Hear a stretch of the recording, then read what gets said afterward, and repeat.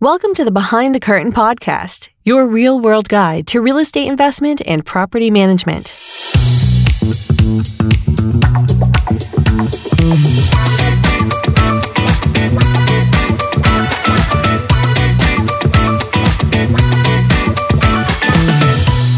Welcome to Behind the Curtain podcast. I'm Glenn Green. And I'm Brett Bernard.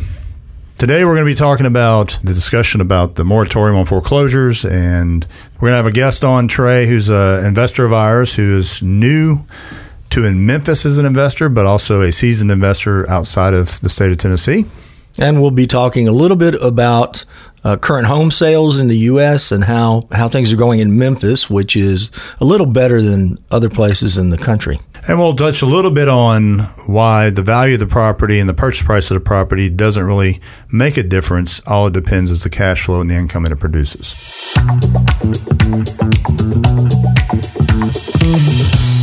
Obviously, the market's still very hot, but I don't know about you, Glenn, but I feel a cooling. In other words, I'm seeing more properties available than we had a month ago. A month ago, if you weren't paying $8-9 over asking, you weren't getting a property. I mean, it was almost impossible.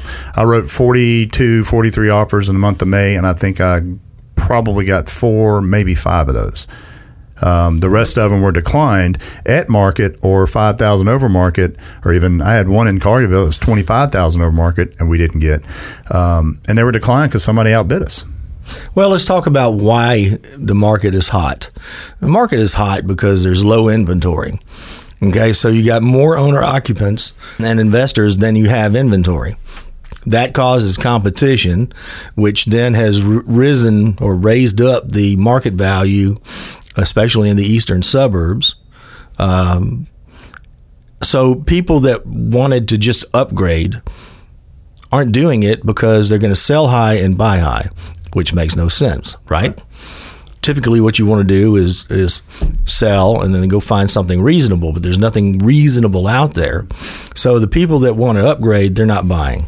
Only ones that are selling right now are people going through a divorce, people being transferred in their job, or an estate sale where there's been a death in the family. That's about it. Right. And as a result, you got everybody clamoring to fight over the inventory that is there. And it was crazy a couple of months ago. I think on one, I had 22 offers in just a few days' time. That was the one you sold for 30-something thousand over asking in Cordova. I remember. Yeah. My guy put a bid on it, and we were 8,000 over asking, and I wasn't even close. But here's what's happening now, though. So all the owner-occupants who are going to buy have purchased, or they're in the process of purchasing. As we get closer to school starting, they're all going to get moved, get their kids registered. The owner-occupant market will cool off, and when that happens, then we'll see less competition for the inventory, which then we'll have more inventory than buyers. Yeah. And I've told every investor in the last 2 months that I've talked to, let's look for properties now, but be patient and wait for October, November, December, and at that time, we'll get hot and heavy on properties and writing a lot of offers, because it doesn't make financial sense. When I run the numbers for my investors, it makes no sense for you to buy something today, because you're going to pay $180,000 for it in Cordova. Mm-hmm. Come January, you might get that exact same house for $165,000 because there's so few buyers. Yep. And there's more inventory. I went to a showing in Cordova last week, and I was only there for about 15 minutes taking pictures. And while I was there, 4 different couples came through. Yeah. Now, you multiply that times 3 days of showings, and you can see why I can get 22 offers on property. It's because you got 50 couples trying to get it. Well, at this point, I would encourage any investors out there that are looking to buy to cool down a little bit. I've got Michael. I won't mention his last name. He's been on the show before. I've gotten him cooled off a little bit. We're going to sit tight till I said, listen, we're going to wait till 2 weeks before Thanksgiving before we start looking again, because that's when we'll find the deals you want to get. So I would encourage the investors listening and buyers listening, just be patient. Take your time. Wait until the fall and the winter months, because that's when you can get your better deals, your better rate of return. You'll have sellers right now. You can put an offer on a property. You go back to negotiate with repairs, and they're like, nope. We'll sell it to somebody else, and they just move on. Yeah. When there's more inventory than buyers, you can go and renegotiate those prices for repairs and get them down further to get a new roof put on or get, rotted wood repaired or whatever's got to be done. And in the summertime, this summer, it's been very difficult. I've lost more deals over repair issues than I have since I started doing this. Yeah. I think there'll be pressure on certain investors that are doing 1031 exchanges where they have a schedule that they have to meet. So if you're doing a 1031 exchange, you got to be careful about when you sell and how much time you have to pick up properties and use the money from the 1031. If I was doing a 1031, I would wait till August 1st, list my property for sale, probably get it sold out by end of August, cash that money in. Now you got October and November to identify, and you got through December or January to close them out. Yep. Then you've got the right time. Doing it in the summertime, it's don't get me wrong. I know you have, and I've the last 2 months I've done more. I've done almost $2 million. Mm-hmm. They haven't closed yet, but I've written that much simply because people are coming out of the woodwork to buy. They act like it's at the end of 2021, you will never be allowed to buy another rental property or another home until the end of time, till Jesus Christ himself lands back on this planet and says, it's the end of time. That's how they're acting. I've had every investor ask me, can you explain to me what's going on? I'm like, I can't. Or they'll say, well, what do you think we ought to do with this offer? You think it's going to, we can get a better deal in the fall? And I'm like, sure, I'm assuming so. But I also assumed at the beginning of this year, the ridiculousness we see now wouldn't be happening. I said, so I'm predicting the fall, but who knows? I mean, this year has been so odd. Yep. There's been so much that has occurred since the spring of last year that we're in a different kind of market. Of course, we said that in 2008, but yeah, it'll come back. It always does. That's the thing about real estate. It always ends up going up higher than where it was. So nobody should sweat it. But your timing has to be right in terms of purchasing. I would rather work with somebody in the month of December. Mm-hmm. When I know I'm not competing with anybody because everybody's focused on the holidays. Great time to buy. Yeah, Richard and I had that conversation on the last podcast about when the right time to buy would be. We also talked about the market and what we're seeing now. And you're right. Guys that are buying to hold, who cares if the market changes 10% next year? Because it's going to come back 15% the year after. If you're getting into it for a quick 1-2 year turn, try to make a 10 or 15% profit, which all these hedge fund groups are doing now, you run the risk of buying at a number and then being upside down 10% when you're ready to cash out. And you may have to hold that property 3 years or 4 years before you see that return. But if you're in it for a 10 to 15, 20 year hold, retirement, the market changes, they don't matter. It doesn't matter. Even the worst housing market this country has ever seen in 2008 and 2009, by 2012 and 13, what happened?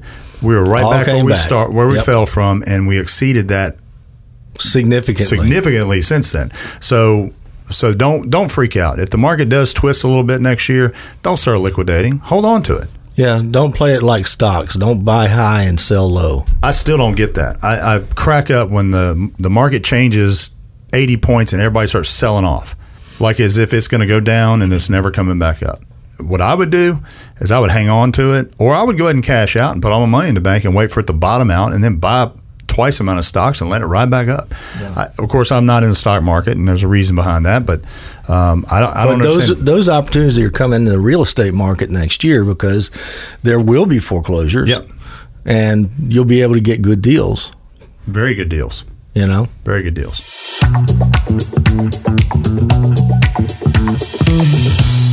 The CFPB is putting in place regulations that effective August 31st to let the mortgage servicer know that they can't file for foreclosure until the beginning of 2022.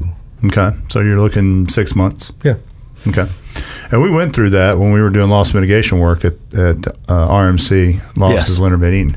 We helped over 500 families during that time. Keep their homes. Yeah, keep their homes. But granted, this is a different scenario, okay? In today's time, Now with with restrictions loosening up, there's no reason for people not to be back at work. So what I hope will happen is that mortgage companies will go through and do the forbearance plans, do the some form of a modification and bring people current, because everyone should be back at work. And I don't think that the regulation is designed to eliminate the payments that are owed. Those payments are still going to be owed eventually. And so, like you said, a forbearance plan is probably the best thing to do, because it allows them to get caught up at some point or add those payments to the back of the loan.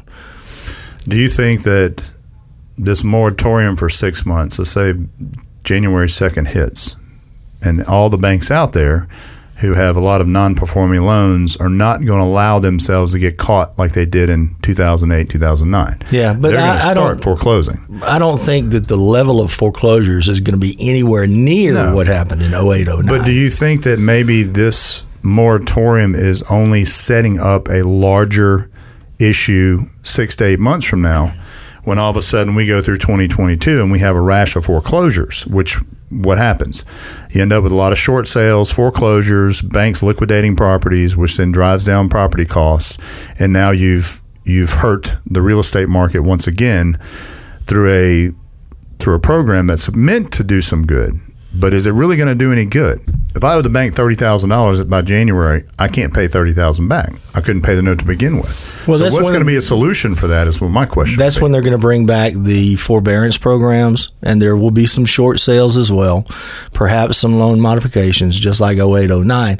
My point is, there's nowhere near the number of foreclosures coming that we had in 08, 09 when the whole market collapsed.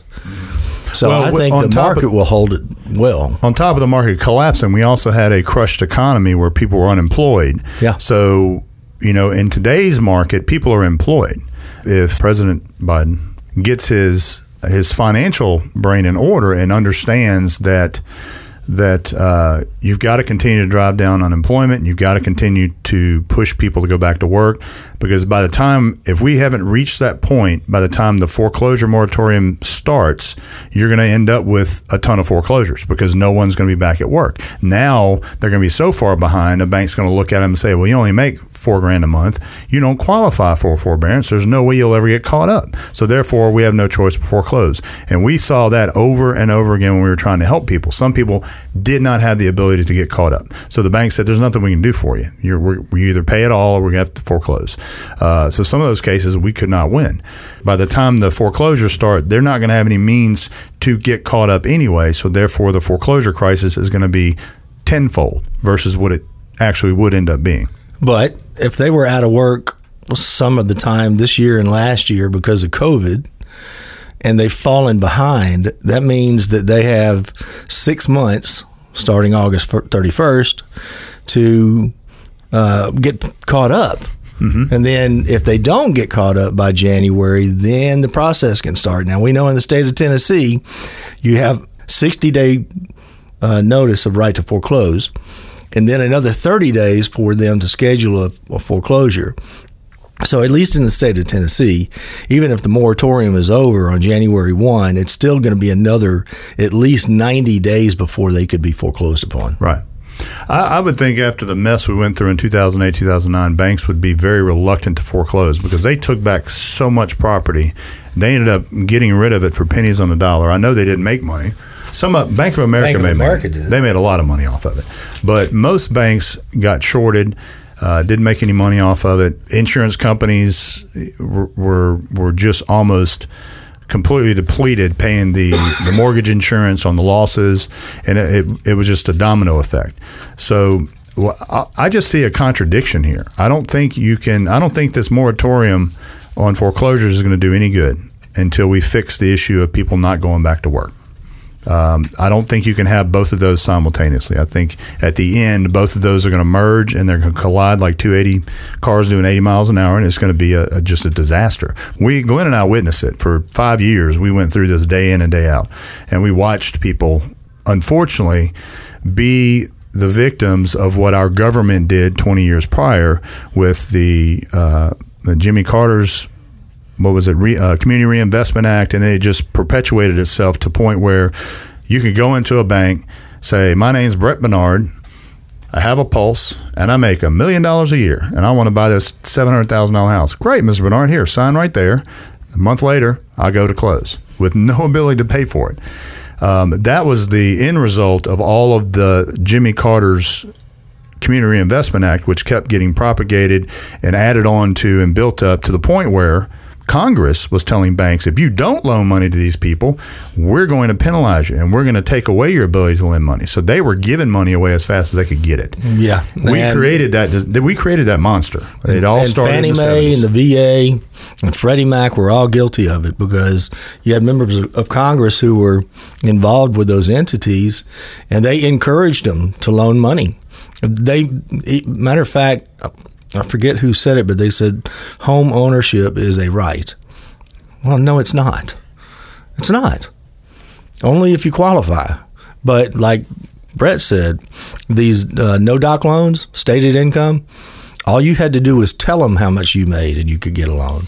Yeah. And that's my point. So Jimmy Carter's Community Reinvestment Act was a great idea. Okay. And when it originally came out, what was in it was good for the community. It was good for everybody.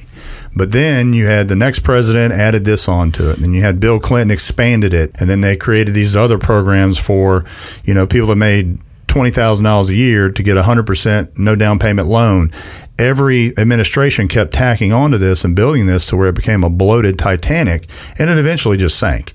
And I just don't want us to go down that. I don't want us to go down that road again. And this is how that gets started. This moratorium will kick in January. They'll probably extend it another 6 months. Then they'll add on some other stipulations to it, and then it'll begin to get to the point where it's going to get out of control. But eventually, we're going to have to pay the piper, as we figured out in 2008 and 2009. Well, when you add into it inflation, which is kicking in, consumer price index being up, we know that the cost of construction materials has gone up significantly this year. Yeah, you're right. I mean, the only thing that hasn't gone up is interest rates because the Fed has chosen to stay at zero. But that can't last forever. No. Unfortunately. Eventually, we have to pay for it. I emailed Kroger yesterday. I was so mad when I walked out of there. So I go in there to buy groceries, and instead of spending $250, I'm spending $375 now. I mean, everything is just so much more expensive. But I had a cart full, so I didn't go through the self-checkout where they like for you to go because I had too much items. So I went through the regular checkout, and there's one girl checking out, nobody bagging groceries. So I paid more for groceries, dealt with a very unfriendly checkout clerk, and then had to go bag my own damn groceries. And I was really mad about that when I walked out. I'm like, this is getting ridiculous. I have to go in and bag my own groceries and pay an inflated price at Kroger. So I'm going to go to Walmart next week with the same receipt and just buy the exact same stuff and see if there's a difference. Yeah.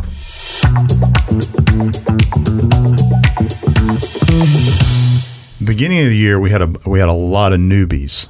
When I mean newbies, guys buying their first home, second home, spent a lot of time in real estate seminars and listened to podcasts and educating themselves, and now they're ready to jump off the deep end board and buy a house.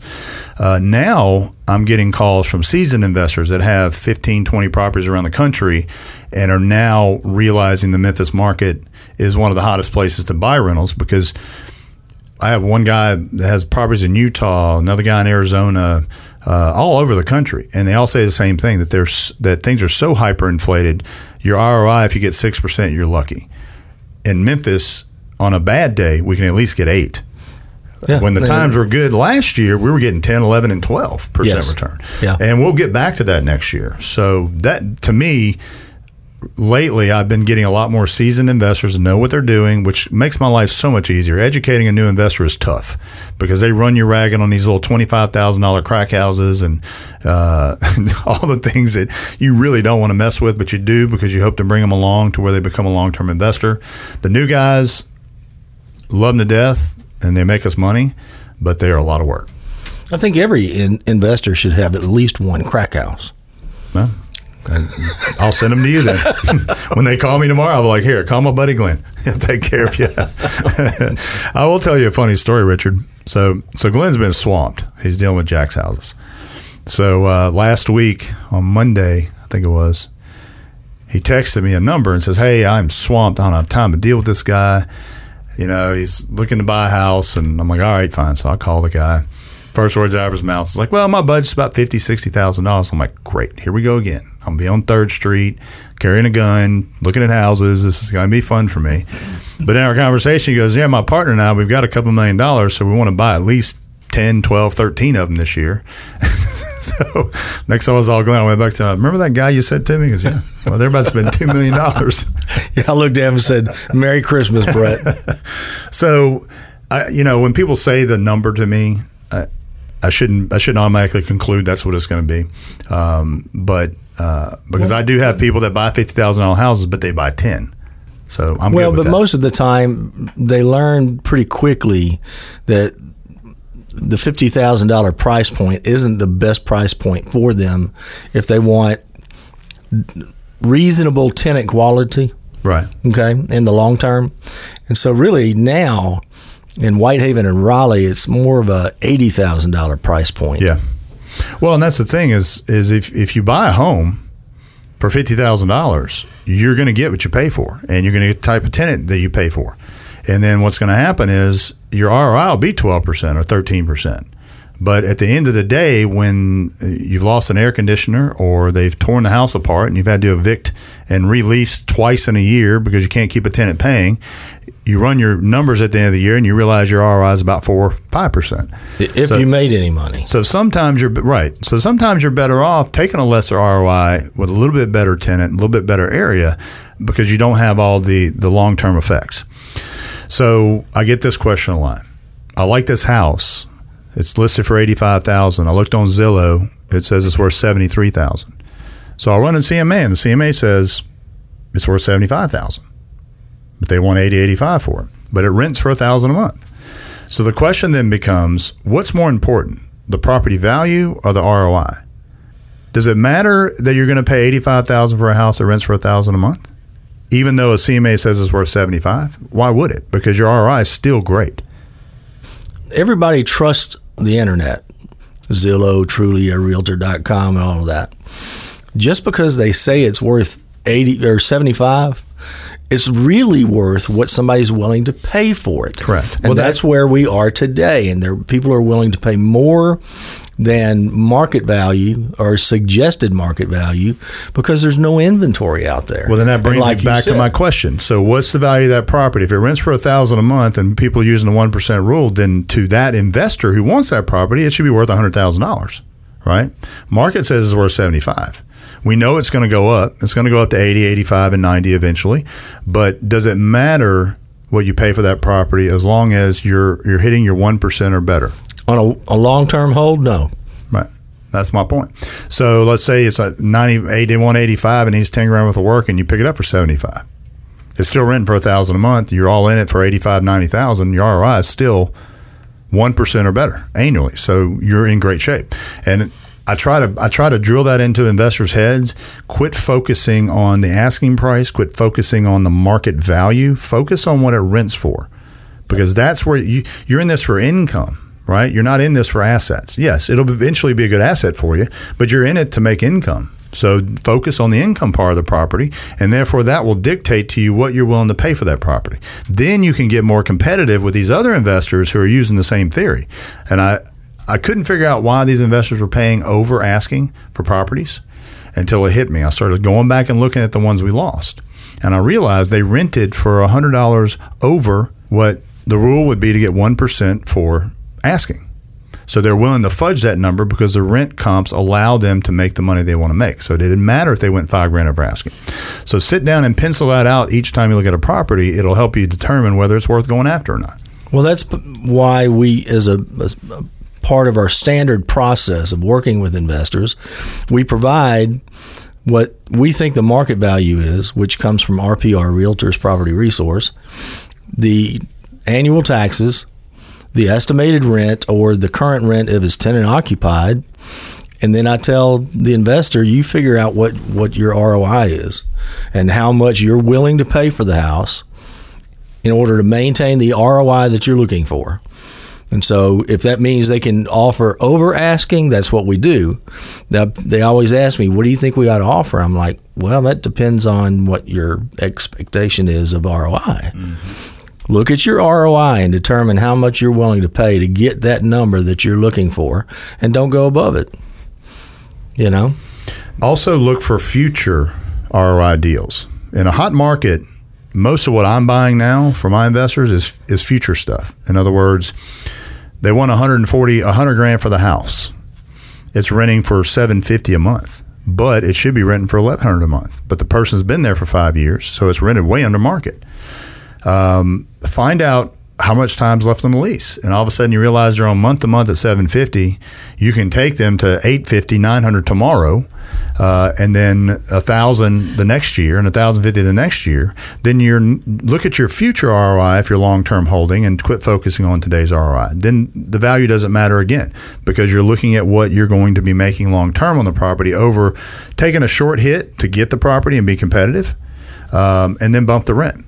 So look for deals like that. All my investors in the last month, that's all we're purchasing. We bought some stuff in Cordova, $180,000 house, rented for $1,400 a month, but market rent $1,695. Well, what we're going to do is slowly bump that rent up over the next 2 years and get him to the point he wants to be. He'll be in a safe neighborhood, upper class tenant, house built in the 2000s. He'll have everything he wants, but he's taking a short on the ROI short term to get his investment where he needs. He's going to build his investment to where he wants it to be.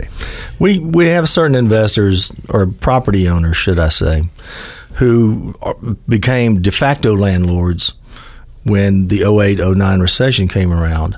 And so they just, as long as they had a tenant in there paying something, they never raised the rent. And so then they come to me and say, I need you to sell this property tenant occupied, but it's $250 a month under market. Now, last year, that wouldn't have flown.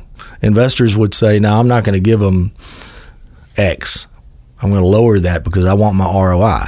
And now with inventory being as low as it is, they're willing to jump out there and go ahead and pay more for it, and they'll bring that market rent up.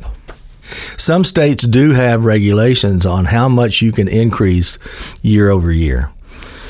And it's not relative to what the market rent is, it's relative to what the current rent is. In the state of Tennessee, that does not exist. If they don't want to pay for a rent increase, they can move out at the end of the lease, you know? So, and that's what's happening is rents are starting to come up now, because what happened was market values went up, but rents did not.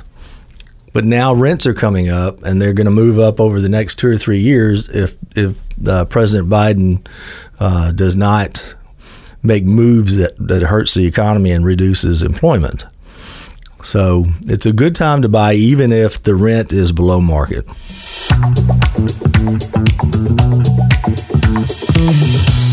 So, Trey, I appreciate you taking the time. I know it's a little bit of pain to get in with us today, but I appreciate you taking the time to do it. So I just wanted to kind of go over your personal experience in the investment world. If I understand, you guys have properties in other states currently? Yes. So we have properties in Texas. We also had a rental in Colorado, which actually we've moved back into that rental, so that's our primary residence. So we don't currently have a rental in Colorado, and then we've got one in Memphis and under contract on 2 more. We got 2. We're currently working on repair issues now. That's exactly right. We're very excited about it. Memphis is our focus market at this point, so we're very, very excited. What actually brought you to Memphis? I hear different stories from different investors, what drove them here, but how did you find Memphis, and what got your interest about Memphis to begin with? So part of it is kind of happenstance. Over the years, I've spent a little bit of time in Memphis just for work events, coming out for different things over the years, and became interested in Memphis that way. But more recently, quite honestly, it's the exceptional rent growth that's going on in Memphis right now that was really appealing to me as an investor. And so, like I said, years ago, made some work trips out there, just grow to understand and like the city. There's several organizations out there, such as like St. Jude's that I really respect, and we donate money to St. Jude's, and I have a buddy that worked at International Paper, and certainly the existence of FedEx there doesn't hurt. And so started looking into just the macroeconomics of Memphis, came to understand it as being a fairly affordable city, but a city that certainly was growing. It was, when you talk to people across the country, when you hear of Tennessee, you hear and talk about Nashville. But I really came to appreciate Memphis and the vibe that Memphis has, and certainly the rental market, particularly in the suburbs, was really good. And so a lot of different things, but economy is kind of what put us over the top. Yeah, Nashville has hit a hyperinflation point where it's extremely difficult to get a decent rental with a good ROI. Most investors, when they first come to Memphis, I don't think they realize the makeup of Memphis. When you have almost half the city inside the city limits rent, and the majority of those folks work in the distribution business. They work at FedEx, they work at Nike, Amazon, Pacific Paper. They're all in these distribution facilities, driving forklifts, loading boxes, or working in mid management. So they don't make a ton of money, and the majority of them rent. So it's created a market for us, a rental market that's huge. Right. And it's untapped too. I mean, if you think about typical investors such as myself, where if we care about cash flow, then we're really trying to go with the 1% rule. And when you look across the U.S. right now, there are places where it's nearly impossible to hit that 1% rule. Memphis is one of the places that one of the only places I've studied where you can still hit that as an investor. Now, it's not as prevalent as it was this time last year because the market got a little wacky this summer, but we're able to obtain a 10% gross or the 1% rule probably maybe 1 out of 3 times, Glenn, would you say? Last year, you could do it all day long. It's just been a little tight. And I think as we move toward fall, it's going to be a little easier to hit that 1% and maybe even better on your ROI. Right. Yeah, and we're excited too because we are starting to see, when you say softening, it has a negative connotation, but when we're talking about, coming off of historical highs, we in the last couple of weeks, we've seen a little bit of a softening in demand, at least relative to supply. You're starting to see a little bit of an uptick in MLS supply. You're starting to see homes sit on the market a little bit longer. So I'm really excited about that. Just as we've been working with you, and we've put. I'm probably wearing you out over there, Brett, because we put in a lot of offers. And I enjoy it though. And so we're excited to up our batting average, so to speak, when it comes to offers and deals closed. Well, we managed to put 2 offers in and get both of them at asking. Right. You know how rare that is this year? I feel fortunate, that's for sure. You have 2 unicorns because that's hard to do. Yes, agreed. But yeah, I think you're right. As we get closer into summer, get into fall, things are definitely going to loosen up, and we'll be able to get properties and get that 1% that you're all looking for. I've talked to Leah, your wonderful wife, about this, and I don't know if I've had this conversation with you, but this summer we've been looking for a lot of properties that have future prospect. So something we pay $100,000 for that's rent for $750 a month, but it's $200 under market, to where we buy it now, wait for the lease to expire, and then once that lease expires, we can bring it up to the kind of investment that an investor would want and get you to that 1%. So we've been doing a lot of that this summer, just trying to play games with the numbers because the 1% rule out of the gate was just so hard to find. And I believe one that we got for you was a significant jump in the rent, the first one we bought. Way undervalued.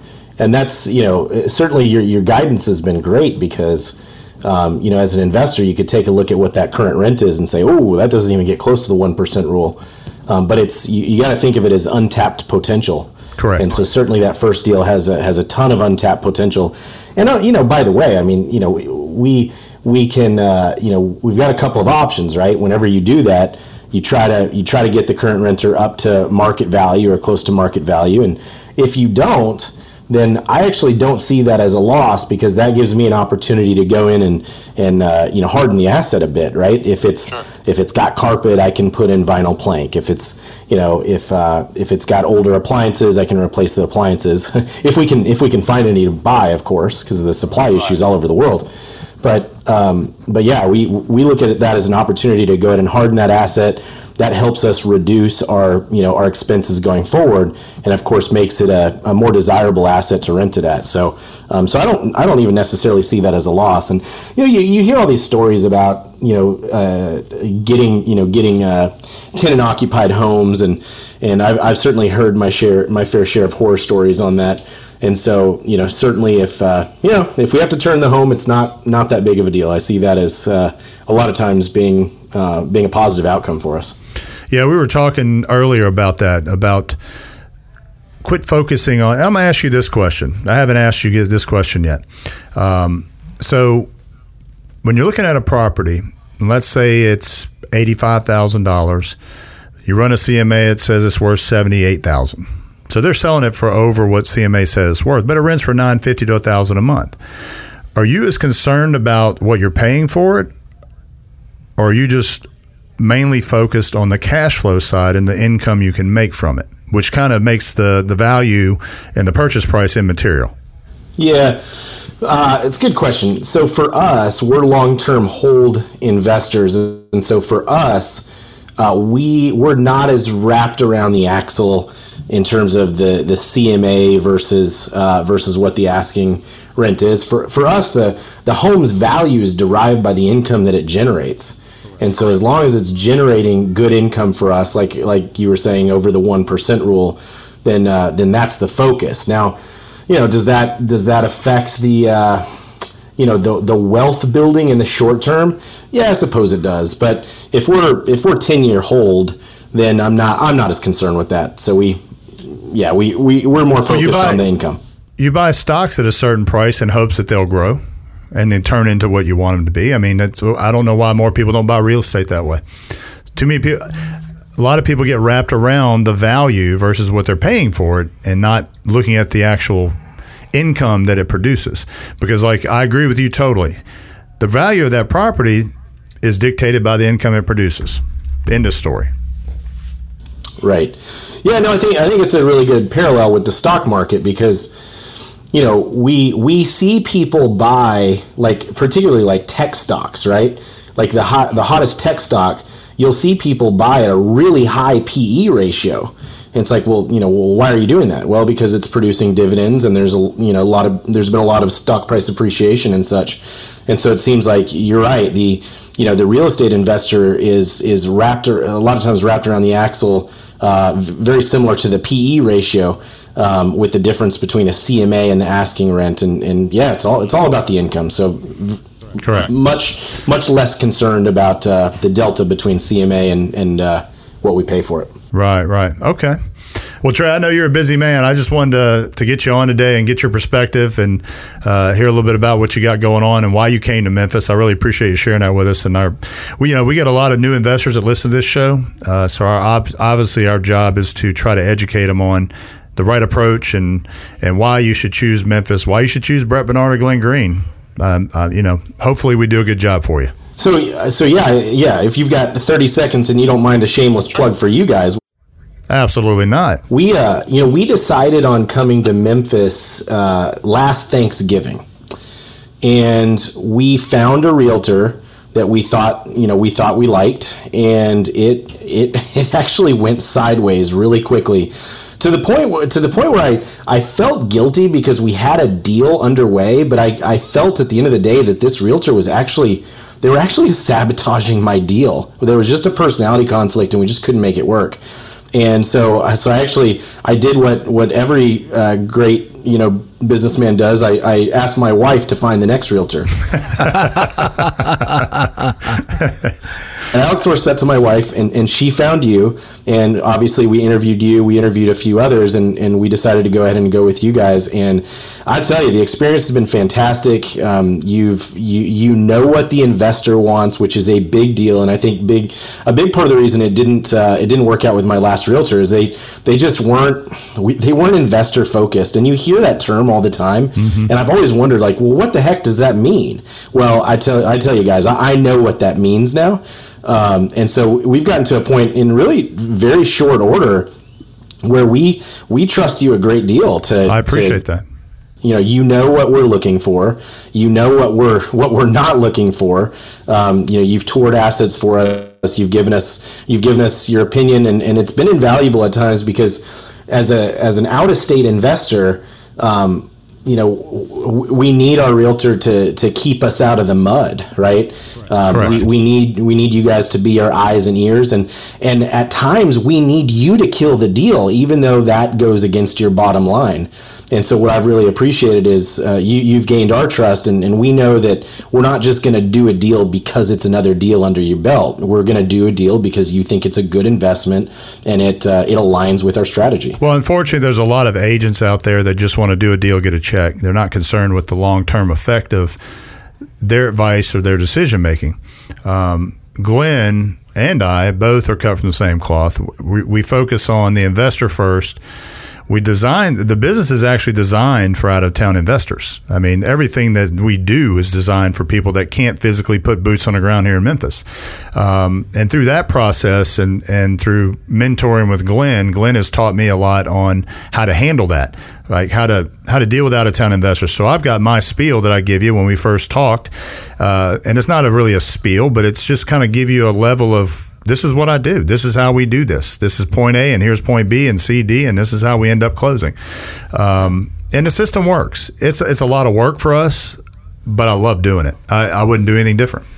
And what I tell my investors is that I want to be proud of what I helped them buy, and 10 or 15 years from now, I want them to come back to me to sell it.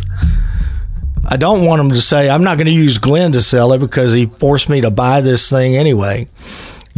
So we keep you out of bad neighborhoods, and we keep you out of properties that maybe need too much deferred maintenance, or maybe it's not the right fit for you. I'm not interested in just selling a property. True. Right. No, that makes sense. And especially when you're talking about investors, it's the long-term relationship there. Even if you kill a few deals along the way, and all in all, the relationship works best when there's complete transparency between the two parties. Well, Trey, I really appreciate the kind words, and I will be in touch with y'all either tonight or tomorrow. All right, buddy. Thank you for your time, Trey. Have a good day, buddy. Thank you, Trey. My pleasure. Take care, fellas. Okay, man. See ya. Bye.